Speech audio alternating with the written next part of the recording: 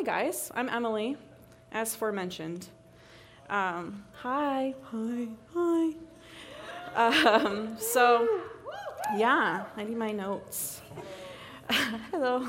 Let's just go around the room. Everybody say hi to me while I get this. No, I'm kidding. I'm Emily, and I am an artist. I am a professor as well. I'm an arts professor. Super fun. I love it. I am married to Nick Mayo right over here. We've been married for, almost 8 years. In June it will be 8 whole years. And then in 5-ish weeks, we're going to have a little baby boy. So, yeah. It's going to be really fun. I say 5-ish because he decides when he wants to come. But, so Nick and I, we've been here at Access for a little bit. We've been here for over 10 years now. I don't want to know how old you were 10 years ago. But in that time, we've had the fortunate experience of seeing a lot of groups of people come through Access. 'Tis the nature of a college-age ministry. And I think I can confidently say that Access right now is stronger than it's ever been. It's always been a family. We've always been a family. No matter who's come and who goes, we've always been a family. But I just feel that right now, the group that's here, you guys are hungrier for the word and for truth and for what God has for you. And I'm just really excited to be sharing with you guys tonight. So I am starting off our Sex and Sexuality series. I think I'm saying that right. Real Talk, Sex and God. No, they did not just find the pregnant woman to talk about sex. I'm not here to share that part.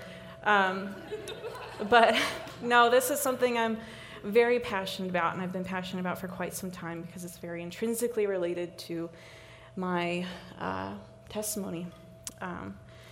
So I have a testimony around sexual sin that sent me down a vicious cycle of shame-oriented decisions. And I'm going to share that story with you tonight. And how God met me in my pit. He broke off the shame of my sexual sin over my life and bent me back towards himself and reminded me of my pure identity in him, allowing me to walk in freedom and away from sexual sin once and for all. So I'm going to share that with you tonight. And testimony, the word testimony actually means to do it again. I knew that was going to happen. Sorry. I'm just going to leave it here, and hopefully I don't have to stand up. If I stand up, it's just going to... So testimony, the word means actually to do it again.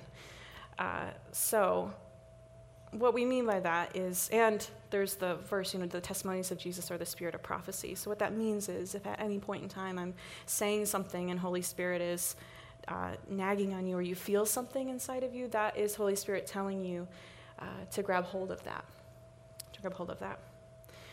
So while I'm going to tell my story about my sexual history, or parts of it, not the whole thing, don't worry, an abridged version, I'm going to be talking about it through the lens of the effects of shame, specifically on our identity. The effects of shame on our identity and Jesus' work to bend us back towards him. So I just want to open up with prayer. Lord, I just thank you for this time. I thank you for each person here.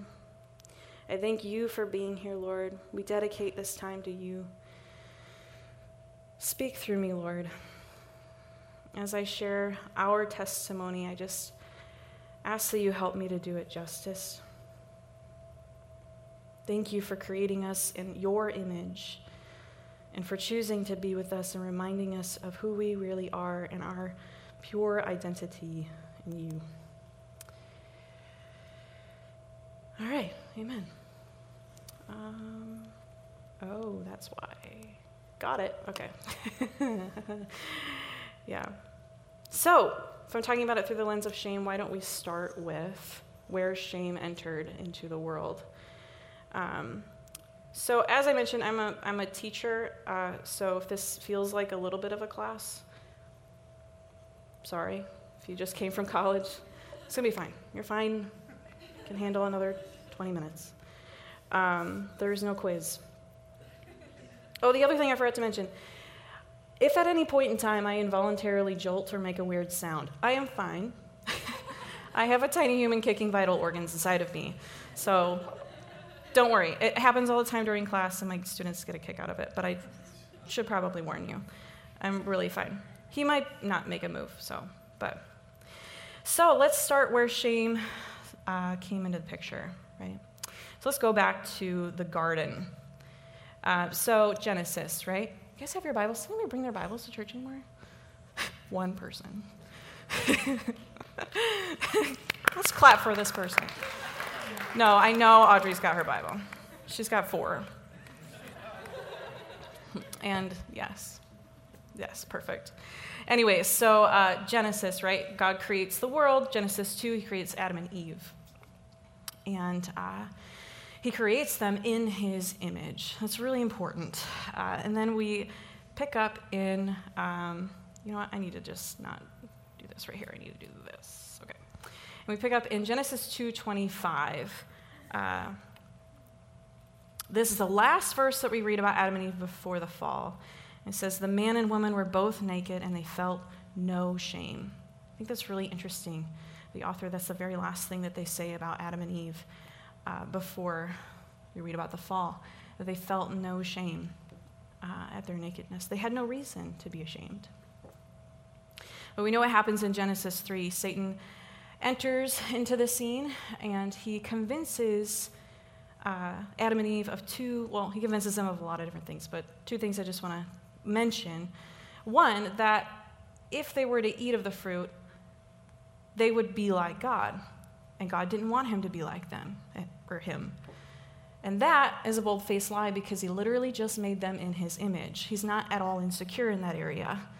That's what he wanted them to be, right? But Satan's convincing them that this is something that, you'll be like him. And so he's in that way, he's twisting God's words, saying you're not already in his image. You're not already like him, right? So that's how he's kind of shifting perspective.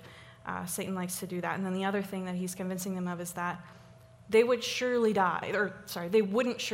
Like, God didn't really mean that if you ate this, you'd actually die, right? What he meant was that you would know good and evil, being like him. But what he was doing there is he was twisting God's words, right?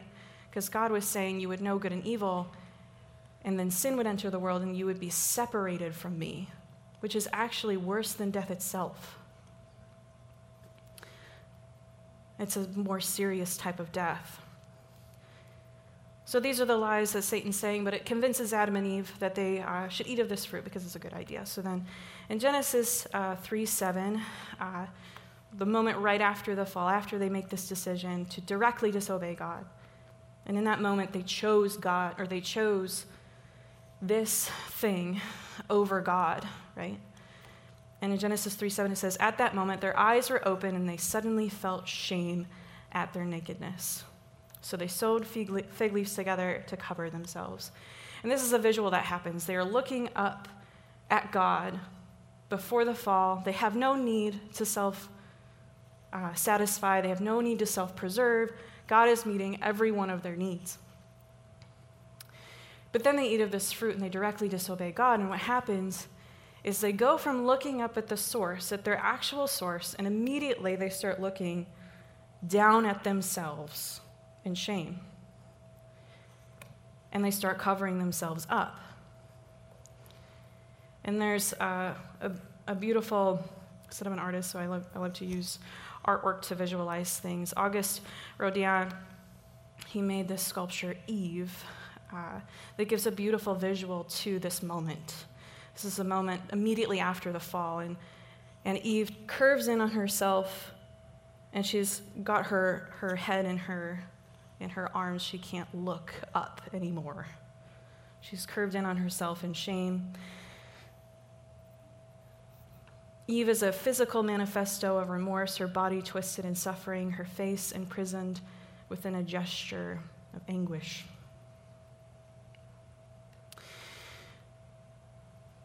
There's a theological term that gives good verbiage to this.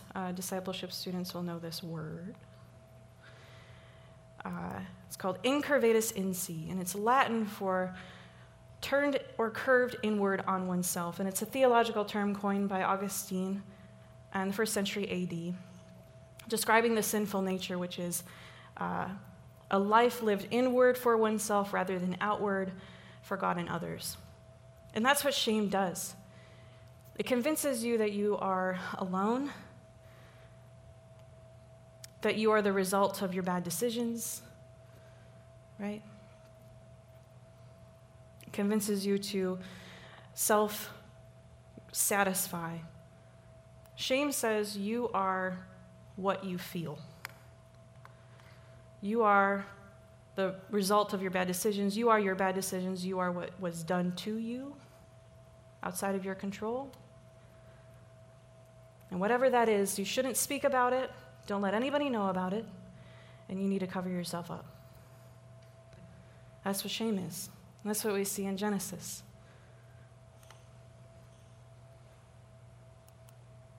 Sorry, there we go. Shame says you are what you feel, right? And your feelings are a sliding scale, right? There's nowhere to live your life off of. But this is the beautiful thing. Just 2 verses later, just 2 verses after Genesis 3:7, God comes back into the garden. He says, "Where are you?" Do you think God actually didn't know where they were? You think he didn't know what they just did? He was asking that question because he was proving the fact that he still wanted to be with them, even after what they did. He still had the intrinsic desire. It was in his nature to want to be with them, but he couldn't because they separated him from them. So we know the rest of the story, right? So Adam and Eve get kicked out of the garden, and from that point until 76 generations later, humanity cannot come to God without his intervention, right? But thank God Jesus came onto the scene, right? Again, 76 generations after Adam, and in the same line, Jesus comes onto the scene. Whereas before, we were not able to connect back to God without his intervention. And we see the solution for incurvatus in si in the word incarnation, where God comes in the form of man. He came to step into our fallen nature in order to bend us back towards the Father. And now our bodies are no longer objects of shame. Our lives are no longer bent towards self-gratification. He has reconnected us to the source of self-giving love and the source of our pure identity. And since Christ, at any given moment, we can turn towards God. That's good news, I think. Anyway. 2 Corinthians 5:21, he made him who knew no sin to be sin on our behalf so that we might become the righteousness of God in him. That's what that verse is talking about. He made him who knew no sin to be sin on our behalf. He made the ultimate sacrifice so that we could again be that righteousness of God in him. So if shame says you are what you feel, God says you are who I say that you are. And this, my friends, is what I did not understand for a very long time. I made a lot of bad decisions out of shame because I had convinced myself that I was the result of my bad decisions, or I was my bad decisions. So I'm going to share with you my story in abridged version, right? I was born, no, I'm kidding. Yeah. So I grew up in a Christian home where sex just wasn't really talked about. I love my parents very, very much. They're amazing people. We're still very close with them, my husband and I. They're great, godly people. But in their defense, they had no tools for this kind of topic, sexuality. So I think their idea was that, if we don't talk about it with our kids, then they just won't know about it. I don't know. Something, I don't know, just like completely in denial. But what they did give me was this image of the white wedding dress, right? Here I go. The white wedding dress, and they would say, Emily, if you just remain pure until your wedding day, you'll be able to wear white to your wedding. I was never a girly girl. Dresses, I do like dresses, but I never dreamed about my wedding day. I never did. I really never did. I pretended that I liked Barbies just because I wanted to fit in. I was never a girly girl. So when I say that I hung on to this image since I was a young girl, it was not at all about what the dress was.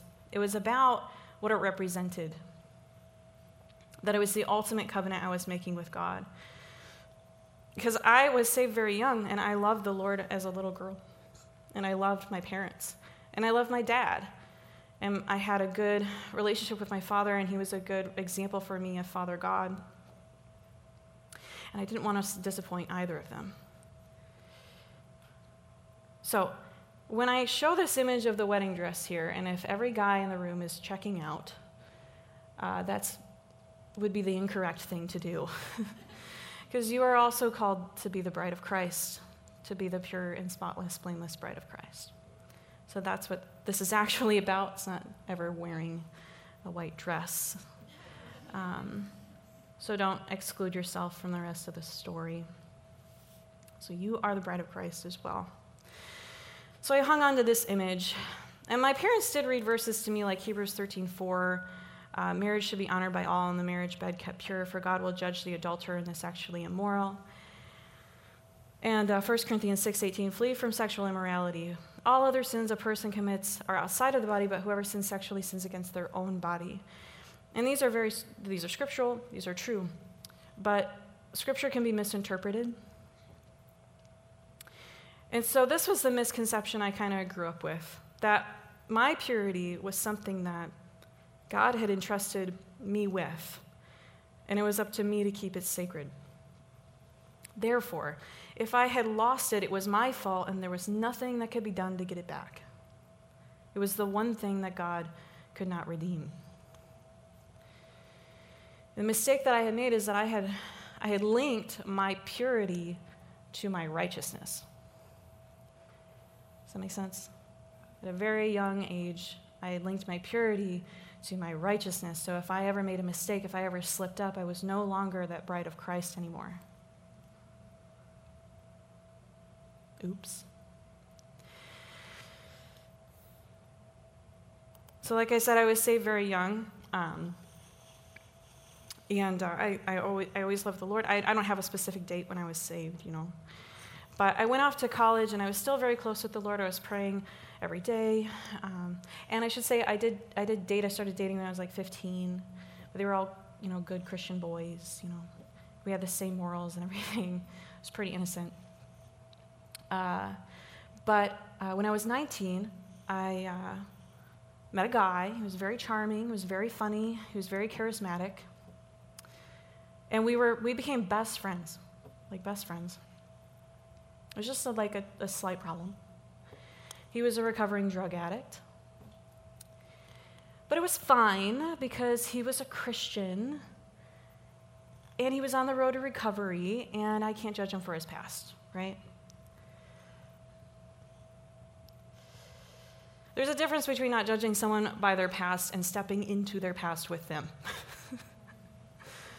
Right? There's a difference between not judging someone from their past and stepping into their past with them while they're still in it. You cannot save anyone. That took me a couple of years, though, a very long couple of years, long, hard lesson to learn. So, I mean, he was a Christian, right? And he was on the path to recovery, but the problem was that his relapses became more and more frequent. But by that time, it didn't really matter because we were already really close. The relationship soul tie was already formed. And at first, he really did respect my wishes to remain pure, but eventually he convinced me that it was something that we both needed.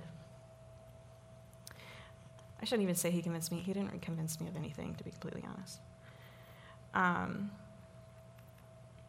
should also mention that this person was very manipulative.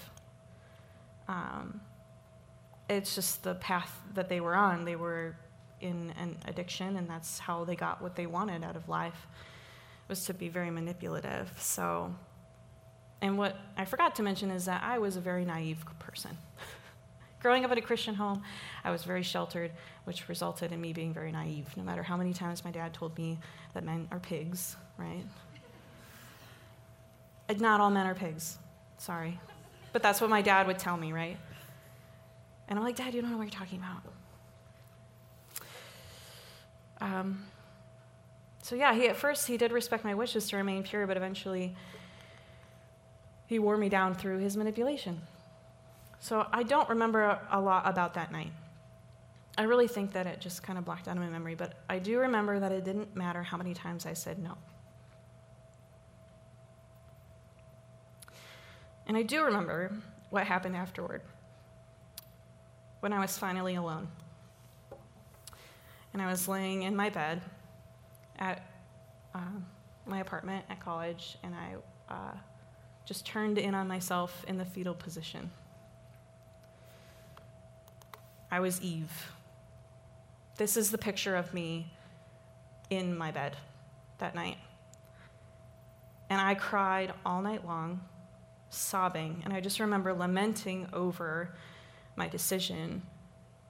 It wasn't really my decision, but in that moment it was, and I just, again, I had broken that promise that I had made, and I had forever lost my pure identity. And I do remember actually having the image of that white wedding dress just like float away, and it just got really small. I was in despair. I was completely hopeless. There's nothing that I could do to get it back. So for the next several years, I operated under the understanding that I had already lost it, so there was nothing left to lose. And I don't remember a lot about that time, but I know that I dated and slept with several people. I don't remember a lot, but I just remember that each one, I just really thought that it didn't matter because I had already lost it, so it doesn't matter anymore. And that was a lie, because each one brought me into a deeper despair. And this entire time, I should mention, I was serving here at Access. I was on the welcome team. I was on the prayer team. All the while, just hoping that nobody checked my phone to see who I had texts from. Nobody knew where I was going after Access or before. Nobody knew what I was doing that weekend. And it's a good thing that they didn't, because if they did, they would know. They wouldn't want me on the prayer team, right? I wouldn't be worthy. That's what was going on in my head. That's not actually how we feel at Access, by the way. But that's what was going on in my head. And I had two personas. I was a good Christian girl serving in church, but then I had this other life. And I know I'm not unique in that. And I reached my lowest low when I was with someone that actually did care about me. They did want to be with me. But I was just using them for sex. I had become the manipulator. The roles had reversed. And I don't know or remember what made me come to terms with myself, but it was at Access during worship, and I was kneeling over there during worship, and just, again, in Incurvatus Insi, I was completely turned in on myself, bawling and crying. I wasn't making a scene, but I was just coming to terms with who I had become. And I remember looking down at myself and actually seeing like rags and torn up. I mean, I wasn't actually wearing that. I'm a very visual person, and that's what I saw myself wearing, was this robe that was just like all torn up. But then over here was the pure dress that I was supposed to be wearing. And I remember envisioning myself wearing it, but that's what kept me in despair and hopelessness, because I knew I could never be that. And this was the reality.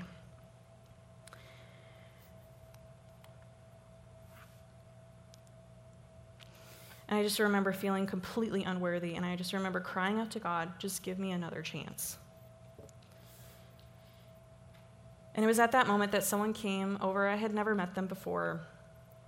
I had no idea who they were. They had no idea who I was. But they knelt down in front of me, and they just said, I'm really sorry. I don't know if this means anything to you, but I just really felt like God wanted me to tell you that he sees you in a white wedding dress. And then they just got up and walked away. And it was unbelievable. And what God wasn't saying in that moment was, you know what? If you just change your clothes, you'll be fine. He was saying that you were wearing that identity the entire time.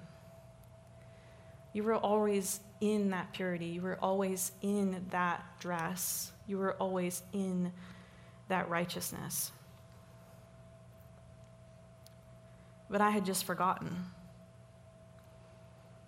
I was always blameless and pure in his sight, and he convicted me of my righteousness. And literally in that moment, I was bent in on myself, and he unbent me towards him.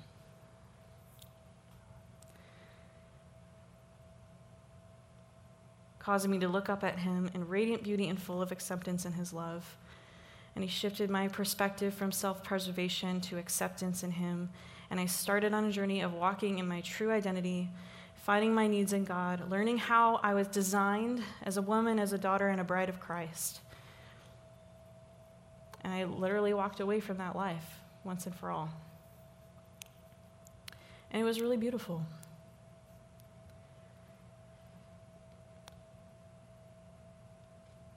And I remember in that moment when that person came to me, I remember feeling God say that moment wasn't just for me, that I was supposed to share that.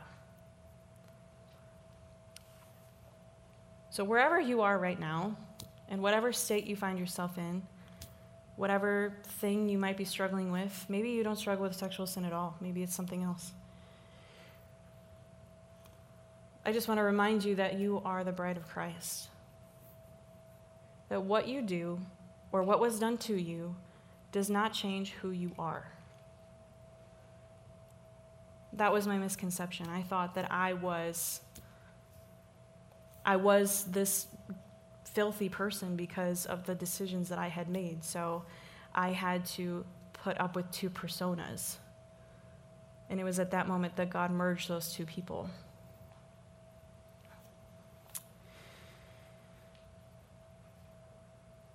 So yeah, ever since then I have lived a happily ever after life.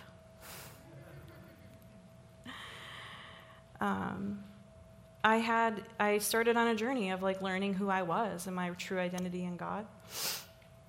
He caused me to come back to him, and it was shortly after that I met Nick, and it seemed like God called me back to himself just in time.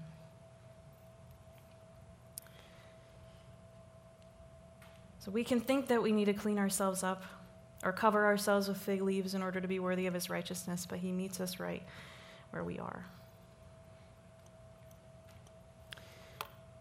So here's my question. Will you let him unbend you? Is there something that you're bent towards? Do you believe that you are the culmination of your decisions and everything that has been done to you? Is there something that causes you to live in shame? Will you invite him in that and let him bend you back towards himself?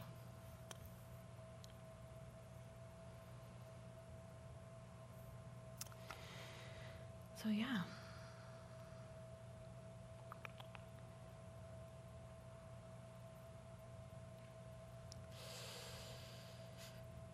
I was debating on if I want to say that, but yeah.